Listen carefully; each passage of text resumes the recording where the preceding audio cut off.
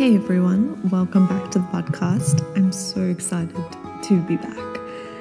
If you don't know me, my name is Candice Boddington. I'm a qualified PT and nutritional advisor in Cape Town. So just popping in to let you know that things are going to be a little different moving forward on the podcast. Over the last 3 seasons, I've interviewed so many people who have shared their personal experiences on physical and mental health. Towards the end, we started dipping our toes into building a brand. And as much as I've loved these conversations, I thought it was time to switch things up a bit. So I would like to welcome our co-host, Jessica Kotlowitz, for season 4 of the podcast. Jessica is a registered dietitian who focuses mainly on plant-based nutrition and real science, and together we'll be diving into some really juicy topics of physical and mental health, well-being, and falling in love with our bodies in a world that can sometimes mislead us. Okay, I feel like I've taken enough time on today's intro, so let's start today's episode where Jess and I share our journeys coming off the pill. We discuss how diet and exercise affect hormones and fertility. We answer questions like, does the way we eat affect acne, and when to stop blaming your diet, and kind of yourself on the journey to balancing your hormones. Without further ado, let's dive in. Hi Jess, it's so good to have you back. Thanks for having me. Co-hosting with me. I know. Which is so exciting. I know. I've always wanted to do this actually. As well, I wanted to do this with someone for more than one episode, and I'm very grateful to be doing it with you. So, if you don't know Jess is going to introduce herself fully for a quick sticks before we get into our first episode today. So, my name's Jessica Kotlowitz. I'm also known as the Green Dietitian, and I'm basically a registered dietitian. I qualified about 7 years ago now. And I'm also plant-based for my own personal reasons, which I'm sure we'll get into. So I focus a lot on plant-based nutrition and a lot on just general myth busting. And I have a private practice in Cape Town where I just help mostly women to achieve their goals in terms of health and weight and all that kind of stuff, which we're going to talk about a lot too, I'm sure. Yeah, I can't wait. And if you've just kind of found this episode along the way, my name is Candice Boddington. I'm a qualified personal trainer and nutritional advisor in Cape Town as well.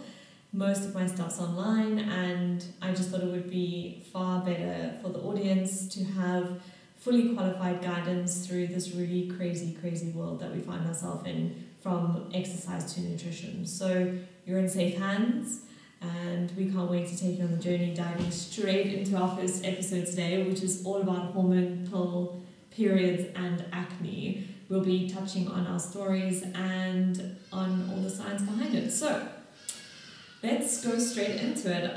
While I'm talking, I guess, I will just explain and share my story with the pill. I was on it for 10 years. I was on one called Nordette, I think. It was a much softer pill. Not like Yaz, where a lot of women had crazy symptoms, but still, being on something for 10 years can wreak havoc on your hormonal state. So I didn't actually have like an epiphany reason as to why I went off the pill. I just got to a point where, and I found this synchronicity with so many women, they get to 10 years and they just think, why am I on this still? This is madness. And then they just go off, which I don't recommend. I recommend like having some kind of doctor or dietitian or some kind of guidance holding your hand in the process, because I just went straight off. And why were you put on it in the first place? Because I spoke to my mom and I was like, I want to start having sex and I want to start doing it safely.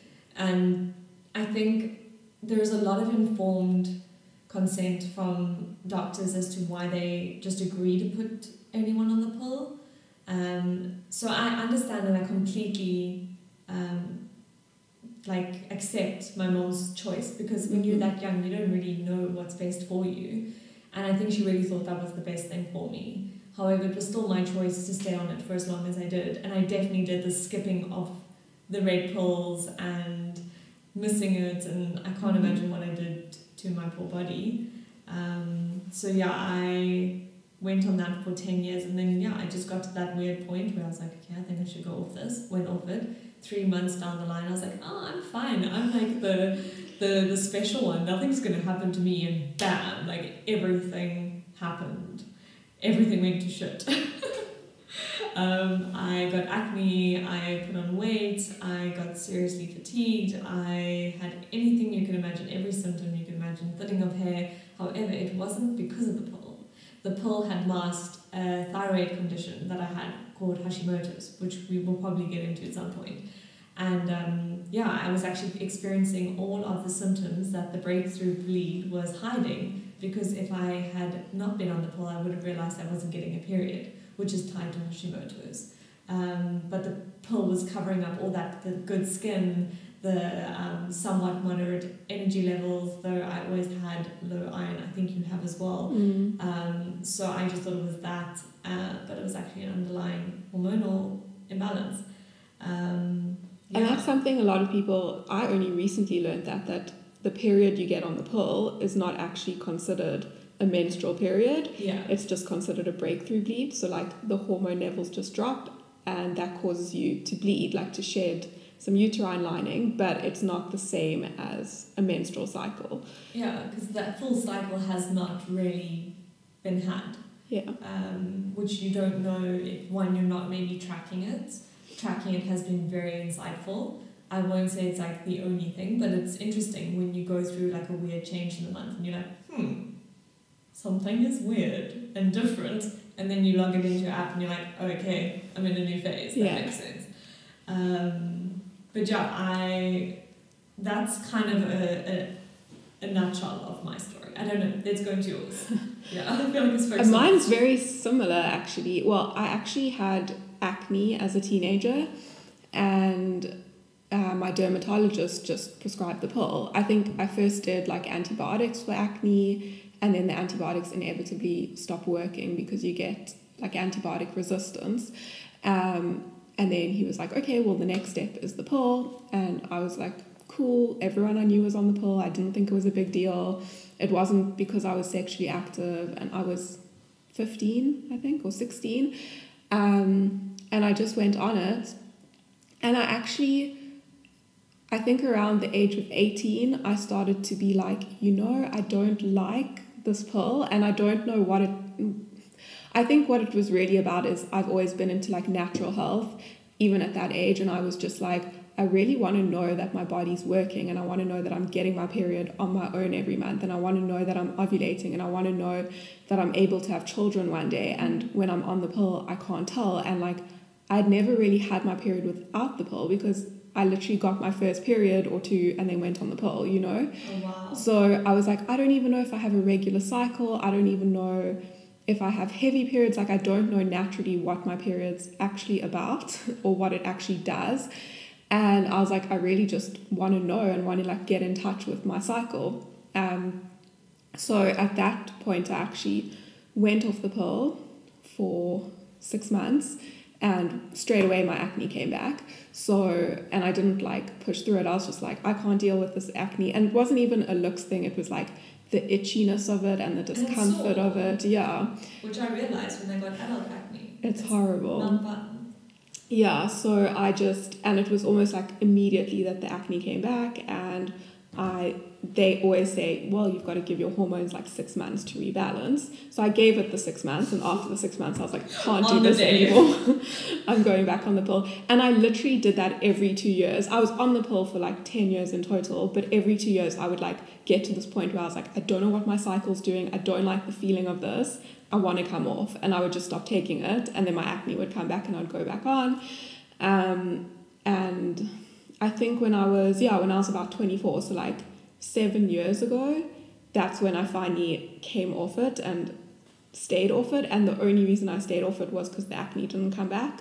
And I think maybe I just outgrown like the teenage acne, or maybe I had changed my diet and my lifestyle a lot there, and I was a lot healthier. So maybe that had like helped the acne for some reason. But yeah, it never came back, and I've never looked back. Like, I really just like the maybe like esoteric aspect of like being a woman and having a cycle and being in touch with your cycle, and like you said, like there's so many nuanced things that shifts every day as your cycle happens, and it feels weird to be numbed out to that for me.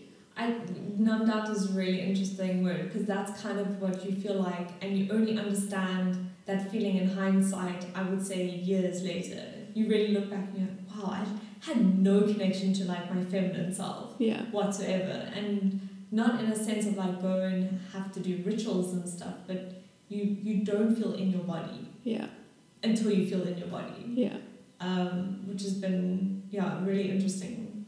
And I think it's a really empowering feeling as a woman to like feel your period doing its thing, you know, to know that your reproductive system works on its own, and to know that it works when it should work, and even just to be in touch with like ovulation, which most women know when they bleed, but they don't know when they're ovulating, and to start understanding that and feeling that and being like, wow, it's so incredible that your body actually does this thing every month and your hormones just know what to do, you know.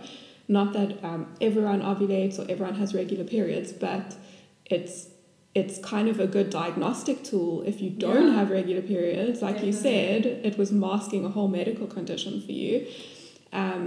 There's actually people that are saying that your period is like the 5th vital sign, and that all doctors should be asking women. I think so. Yeah. I think that's really and I know I ask all my female patients, you know, what's your period like? Do you have a regular cycle? Are you on the pill? Because it leads to, you know, potential, let's just say, in your space.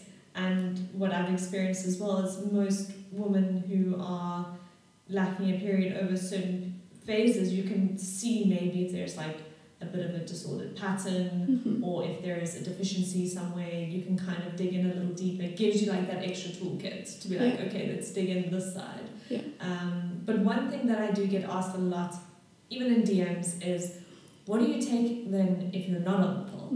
And I know that the answer is not sexy from me. I mean, it's not. I'm like, I use condoms. It's terrible, it's a mood killer, but it is what it is.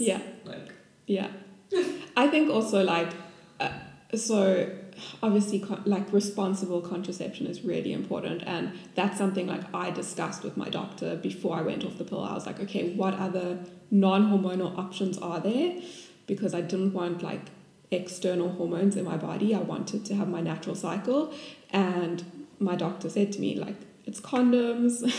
Like it's basically barrier methods, right? So condoms or the diaphragm, which you don't get in South Africa anymore. I was actually keen to try it. That's interesting. And they couldn't source it for me, which is, I guess, probably a little bit better than a condom, because you can actually keep it in for like 12 hours. So you don't have to like put it on straight before. Oh no, so it's not like that awkward moment of, hold on. And it's, I think, can be more comfortable. You know, it's not like, it doesn't like interfere with sensation as much. So I wanted to try that, but it's not available anymore because it's just not popular. You know, like people are just on the pill and they're not looking for other methods. So we used condoms for a long time, and I think when you have a regular cycle, you also know when you are fertile, and you know when it's more important to be careful, or more careful. And I actually discovered the fertility awareness method like in the last, I would say, 3 years. There's a great book. I think it's called I don't know. We'll have to check. We'll have to put it in the notes or something. Yeah, I can put it in the description. But yeah, it's really interesting, and it's about learning to track your cycle and learning when you're most fertile. And women are actually only fertile for like 3 to 5 days out of the 28-day cycle. Yet we're on the pill. But that's a whole nother ballgame. Exactly. There's actually, sorry to interrupt, but there's a great Netflix series that talks about the pill. I can't remember I've seen it. I have to put it in the notes. It was really good. But it really sums up how ridiculous and how sexist the whole contraceptive world is. Yeah. But it really is another conversation. But I will put in the link because I think it's a very interesting watch. Yeah, it is. Because basically, actually, the person who taught me about fertility awareness in a way was my gynae, who's like just really super forward thinking for a gynae, and she said to me, she's like, okay, you have a regular cycle. If you know when you ovulate, which I do, then she's like, if you just avoid sex or use condoms around a certain, like she gave me a certain window around ovulation, you'll be fine. And I did that for a few years. So we would like use condoms when it was like danger zone, and then not otherwise. Condom zone. Exactly. And then after that, I actually learned more about what she was telling me, which is you're only fertile for a certain amount of days a month. And if you know exactly when you're ovulating, then you can really just abstain or use barrier methods around ovulation. And the rest of the month, you don't really have to be so careful. There's obviously a lot that goes into tracking your cycle and into like knowing when you're ovulating. Like I take my temperature every morning, you know, because your temperature spikes when you ovulate. So, but I think it's so worth it, and it's actually been really nice. Like it's so interesting getting to know your cycle and tracking it every month and seeing how your temperature spikes and seeing that your body's working, you know? No, I think it is.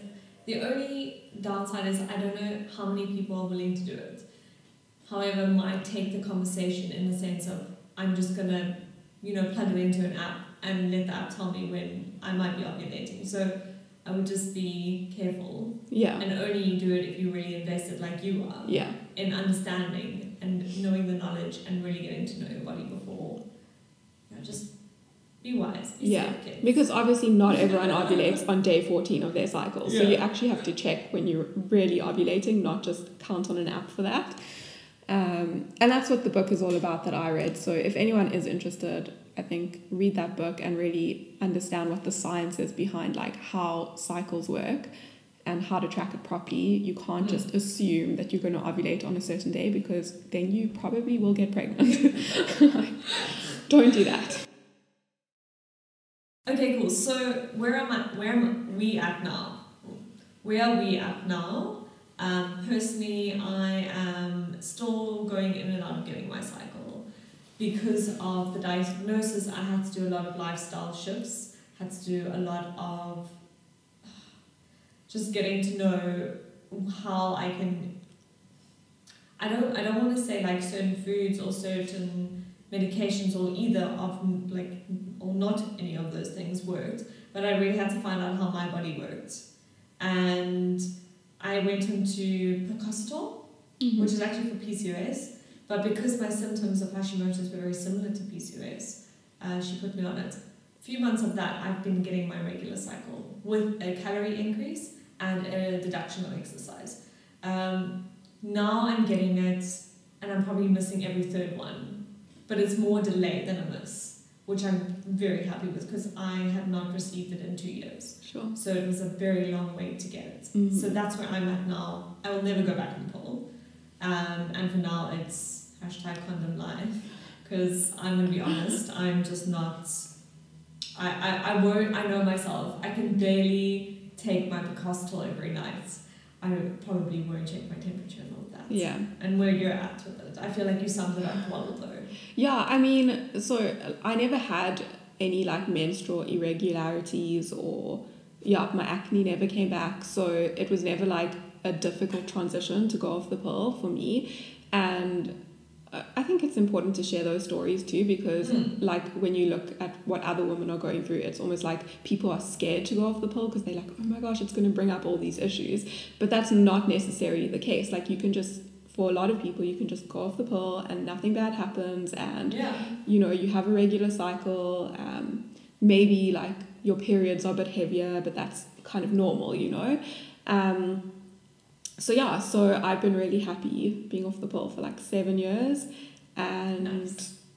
I think like the contraception thing, we've got that down and we're just used to it, you know, like, and it also brings up a lot of like conversations with your partner about like where you're at in your cycle. Like that's kind of what I like about it, is that like my husband knows when I'm ovulating, and he knows what's happening in my cycle, and he knows when it's like safe and when it's not safe, and all those sorts of things. Another like, I don't want to say dimension to your relationship, but like to some degree it is, because you're digging into the feminine and really sharing that and kind of educating your partner on your whole being, which I just think is so fascinating. Yeah. And recently, even now, though I'm not completely into like full on astrology, but I do believe that the full moon has a big tug on me, especially when it comes to like sexual energy and connection with your partner. And now even Luke has picked it up. Yeah. And that all came from the conversation of coming off a pill. So it's just, it's beautiful. And I really think men should know how women's bodies work. Like, it's not just our business. It's not just for us to like monitor our cycles and take care of our periods and things like that. It's for us to like teach our partners and hopefully teach our sons one day. Yes, that's so important. And have men that are like more compassionate towards it, you know? I love that. Yeah. Okay. So now that we've shared, we're going to dig into a little bit of the nutrition and the exercise point of view when it comes to hormones, really. Yeah. So let's go straight into the nutrition side of it. So does food, i.e. nutrition, affect hormone balance and fertility? Well, I think, I mean, what you said, right, is that you said the things that you've changed to kind of get your period back have been eating more calories and exercising less and taking your supplement. But that to me is like, that sums it up perfectly, is that like over exercising can suppress ovulation, and basically a lot of the time if you're not having your period, it means you're not ovulating. Like, that's the core issue, is that you're not ovulating, and that's what you have to look into a lot of the time. So I think just trying to figure out why you're not ovulating, not that it's always to do with your lifestyle. There are medical conditions that can be the cause of that. But yeah, definitely over-exercising can, suppress ovulation. It can basically lower your hormone levels a lot so that you don't really ovulate. And that's just your body kind of... our bodies are built for survival, so if your body knows that there aren't enough calories around and it's expending too much energy, it's kind of like, well, this isn't a good time to make a baby, so I'm not going to ovulate this month. And that's just how the body works. So if you're under eating, not eating enough calories, maybe if you have nutrient deficiencies, and if you are over exercising, you're probably not going to ovulate. Yeah. And I know for sure, from my patients, like, women who are underweight do not get their periods. We know this, like, scientifically, We know that women who are professional athletes don't get their periods because most of them are underweight, and even if they're not underweight, they're just over-exercising. With a very low body fat percentage, which your body needs fat to reproduce. To make hormones, Exactly. The one thing that you said something there and I wanted to do, and I was just gone. Okay, we'll leave that because obviously it wasn't. That is where a tracking app comes in real handy, I find, because I used to think that it was only just before my period that I would get sluggish and a little bit like, I feel like I need a nest almost, but it comes 2 weeks before when you're ovulating. And allowing yourself to not be as busy or work out as much or eat, in inverted commas, less than you are used to is so beneficial because, like you said, that's the ovulation. That's when you're going to get your period, not when you actually get it, but when you let your body ovulate. Yeah. And I only realized that when I started tracking. Yeah. And then I was like, light bulb, now I get it. If you're looking for an app, the Flow app is so easy. So that's one you can navigate. I mean, I also think if you really tuned into your body, you might notice that you also get hungrier when you're ovulating. Yes, way hungrier. Yeah, and that's your body being like, I need more calories right now, Yeah. So... and sorry about that. What I also find is that I get super hungry during that period, but then I'd say 4 days before my period, I actually lose my appetite. And what happens is when you're looking at energy consumption over, I can't stand it that people look at it every day, but I mean everyone has different goals. When you're looking at it for this conversation over a month period and your body consumes, let's say, X amount of calories or needs X amount of calories for that month, it all balances out. Your body knows exactly what it needs, just during different phases. Yes. So when you are, in your mind, eating more than you normally would in 1 week, I promise you your body will readjust the next week and you'll eat each day a little bit less naturally. Yeah. Because your body's like, cool, I got what I needed in ovulation, like I'm fine in the luteal phase, like leave me alone, or in whatever phase you're in. So I think that's also just really important, and something that helped me a lot was understanding that my energy intake should not be looked at per day, but rather over, let's say, like 3 weeks or 4 weeks. Like an average, basically, over time. Yeah. And I think it's exactly the same for exercise, you know, like some people, I guess, maybe when you're PMS and your energy's low, some people force themselves to exercise. I don't really believe that you should do that. But people might feel bad. They might feel like, well, if I don't keep up with my exercise routine, you know, I'm going to lose my fitness, or I'm going to like not reach my goals, or whatever it is. But in the long run, if you learn to listen to your body, yes, there'll be a few days a month where you exercise less, or maybe you take some rest days. And then maybe in the next phase of your cycle, you'll do a lot of exercise because you'll feel really energetic. So if you just give your body what it needs at the different phases, everything kind of equals out in the end. Yeah. I also read somewhere that when pushing yourself in that stage of feeling quite tired, there is an increase in the hormone imbalance and can almost do the opposite. So your body will almost hold on to weight then, because it's like, are you trying to damage me? Like, I need to hold on to everything. So yeah, I guess summing it up, listening to your body, but hearing it and listening to it, I think are two different things. Yeah. So yeah, maybe just an encouragement to continue. So let's go back into the nutrition side, and I would be super curious to know if, you know, diet and nutrition can help manage acne, going back onto the things that we experience coming off the pill. Yeah, so I think with, you know, acne, fertility, periods, all these things, there's just so much misinformation, especially on social media, and that's also why I wanted to chat about this today, is because I guess there are people, you know, who have had their struggles coming off the pill, or their struggles with acne, and they're basically promoting like restrictive diets to help with these things. Oh my gosh. I just wish I could just say more than that. And yeah, like, and it can go in any direction. Like, I've seen people being like, if you just eat fruit all day, your acne will go away. You know, like, be a raw vegan, be a fruitarian, and your acne will go away. And then on the other side of things, there are people that are like, no, be a carnivore and your acne will go away. And I just want to make it clear that, you know, there's no research behind any of that. And maybe that was someone's personal experience, but you don't really know. Maybe their acne settled just because they were eating more calories. Yes, I was just about to say that. Like, or maybe it's because, like, I think when people go fruitarian, they're actually giving their body enough carbs for the first time in their lives when they've always been restricting, you know? Or maybe they're getting more vitamins and minerals in. So, quick one on the carbs. Could you maybe explain the benefits of including carbs in your diet and how that affects your hormones? I mean, I've been a carb lover my whole life, yes. So I literally have never excluded a carb. I think I eat too many carbs in relation to macros. Not that I'm like, that's in my sight, but I well, I mean, carbs are just really important for energy production, right? Like, that's their job in the body. They power our brains. Like, our brains work off glucose, which is basically sugar.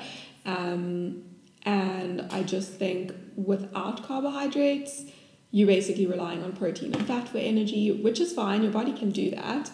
But your body is more in like survival mode when it's doing that. That's like a built-in. So when people go into ketosis, for example, there is a built-in mechanism in all of us that we can survive off of, you know, fats for energy. But it's not your body's default mode, and it's not comfortable for your body, and it is going to probably affect your hormone levels. And there's quite a lot of research to show that, you know, just having enough carbohydrates does help to ovulate, you know. So yeah, I think having a balanced diet and not overly restricting your diet is really important. And I just want to make it clear, like, if anyone is struggling with acne, the answer is not to go cut out a million foods. Like, the answer is not to be like, oh, maybe it's sugar, maybe it's gluten, maybe it's dairy, maybe it's this, maybe it's that, and then you're left with eating nothing, because that's usually acne is hormonally related, right? So it's a sign of like a hormonal imbalance. And if you are depriving your body of energy and calories and nutrients, those hormonal imbalances are going to get worse, not better.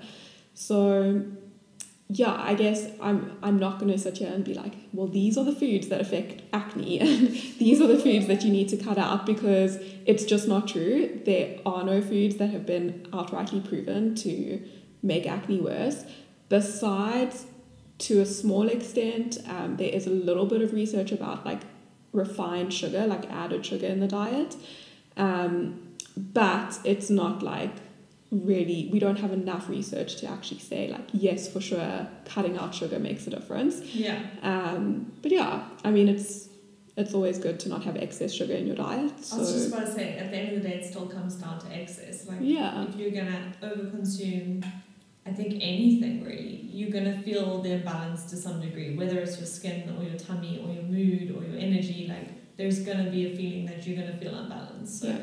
It's just really about checking in with that. But I really enjoyed this conversation around the nutrition and acne, because not only with acne but also with the gut, I find a lot of people, especially in like, not actually in South Africa but more overseas, like giving them miracle powders and supplements, and we're going to get into that on the next episode. But how a lot of people are like, this helped me with my PCOS, this magical powder, and I just sit there going, oh my gosh, no. Yeah. Like, but when you're young or not even when you're just young, but when you don't have the knowledge, you don't question. Yeah.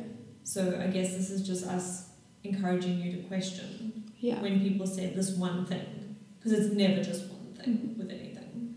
And always remember that one person's experience is not science. That's not. Yeah. It doesn't mean like you should go and copy them. And we don't know why certain people, what we know like in science and in medicine is that conditions get better with time. So sometimes someone's acne just improved because they gave it time, but they'll put it down to a specific lifestyle change that they made or a specific supplement that they took. And unless they're like enrolled in a clinical trial, there's no way to isolate what it was that actually worked or what it was in their life that actually helped. Maybe it was their mental state, there's so many things that it could be. Huge. Mental state and rest can do incredible things to you. Yeah. And that's just, but then again, that's my first-hand experience. Yeah. So, but on the same question, but just going into regulating periods, does nutrition and diet, help regulate a period? And I feel like we did touch on that with the calorie intake. But again, if you have any more on that. Yeah, again, I think eating enough calories, eating a balanced diet, getting enough like macronutrients like carbohydrates, fats, proteins, they all have a role to play in hormonal balance and hormonal production. So you need all of those in your diet. Like, don't go eat crazy low carb diets, don't go eat crazy low fat diets, like just eat a balanced diet. And I think also having enough micronutrients in your body. So I guess, do some blood tests, check your iron levels. We touched on that a little bit. Iron, vitamin D, vitamin B12, those are very common deficiencies, and they are actually, the pill actually affects your absorption of certain nutrients. So a lot of women who've been on the pill do have deficiencies and wouldn't know unless they go and get a blood test. So I really believe in kind of doing a little screening of your micronutrient status and supplementing correctly according to that with a health professional to guide you. And and doing the right amount of exercise for your body and being at a healthy weight. That's so important. So many women strive to be underweight, basically, which in their mind they think that's a healthy weight because that's kind of what the media portrays as a normal healthy weight. But when we look at it scientifically, it's actually underweight. And if you are underweight, you will not ovulate. And you won't get your period. I feel like that needs to be a t-shirt. Yeah. It's literally the most basic thing. And it's really something that so many people, they don't want to accept it, I think that's a huge part of getting your period back. Yes. Is accepting. Yes. Because Right. I see so many patients and they're like, I'm not getting my period and my hormones are upside down. And we do their weight and I'm like, you're underweight, you need to gain weight. And they're like, but can't I just like, you know, they want it to be something else. They don't want it to be, they don't, I mean, let's face it, like most women don't want to have to gain weight. It's a scary thing. So sometimes you really just have to accept where you are weight-wise and what your happy weight is. Yes. Because it's not... I remember seeing a photo on Instagram where there were these women lined up, all different heights, all different sizes, all the same weight. mm-hmm. And it was just... Obviously I know it, but it's just always nice to have that visual of you literally cannot compare. Yeah. You can't have that number of what you think is healthy, because healthy looks different to everyone, even if you think it's the same number. Yeah. So I think that's really, really important, and you know that can just tie on to our last topic of like, when should we stop blaming the diet and ourselves Yeah. for not getting our periods and having outcomes like acne. Before we get into that, I also just want to say one more thing on the weight topic. Go ahead. Because I just want to make it clear that ideal weight is different for every woman, and body fat percentages actually, like you spoke a little bit about body fat, and we're actually talking about body fat because it's your body needs a certain percentage of fat in order to produce enough hormones and in order to ovulate, right? So you can be on the scale a healthy weight, but your body fat can be too low, or vice versa. So how would you know that though? You would have to go see. You would have to get your body fat checked. Yeah. I mean, body fat is very visual, so if your body fat's low, you look very lean. You can see that you don't have a lot of fat on you. But to look at yourself with an objective eye is difficult. Very. So I think that's something, you know, when we talk about athletes, a lot of female athletes are quite muscular, so their weight is normal, they weigh a normal amount, but they are underweight in terms of body fat. So what's making up most of their weight is just muscle, and that's important to look at too. And what I've found is genetically some women do have a lower body fat percentage, and they will have a healthy cycle at that lower body fat percentage. So they're not at that. And I'm not talking about they're not underweight, but they're just like maybe on the lower end of the normal spectrum, but they're not on that lower end through restricting or under-eating or over-exercising. They're just genetically like that, right? That's different to getting yourself to a low body fat through restricting and under-eating and over-exercising. And that's usually when it's almost not natural for your body to be there, you know? Yeah. And that's when... I find women don't get their periods. So that's also just something like on the note of comparisons, like we all do have different genetics, we all are built differently, and definitely some women need more body fat in order to ovulate, and some women can get away with a bit less. Yeah, and I guess it's getting trickier when we have more visuals of comparison these days. So, I mean, I know every single podcast talks about it, but social media is incredibly impactful. It's very instant in the sense of for some gratification and the others in comparison. So if you're having days like that, my biggest advice is to do a little bit of a cleanup and really check in to see that you're just not completely like cutting off the conversation with people that maybe make you feel you compare yourself, but just diversifying your feed really. And seeing that, you know, like you said, some people can be leaner and some people can have a little bit more body fat and equally beautiful and strong. But diversifying my feed has been incredibly beneficial for like my mental health. Because as soon as I scroll past one person with like a six-pack, the next one is this woman full of just like complete, how can I say it, like confidence. And she looks completely different, and it's just like that quick reminder to be like, okay, snap out of your comparison. Yeah. Like, you don't do that to yourself. It's also just like, oh, people come in all shapes and sizes, and they're all beautiful, you know. Exactly. So our last point for today was like, when do we stop blaming the diet / ourselves? Yes. So I think this is something I see a lot, like in the wellness world. I mean, there's so much health and wellness information out there on social media, and because of that, I think we've created this culture where we really believe that everything we eat and everything we do affects our health which in a way is true.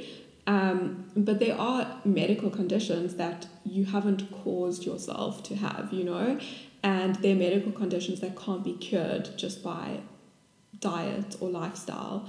So I just want to make that clear, like that's something that I think actually in terms of mental health is really bad for people.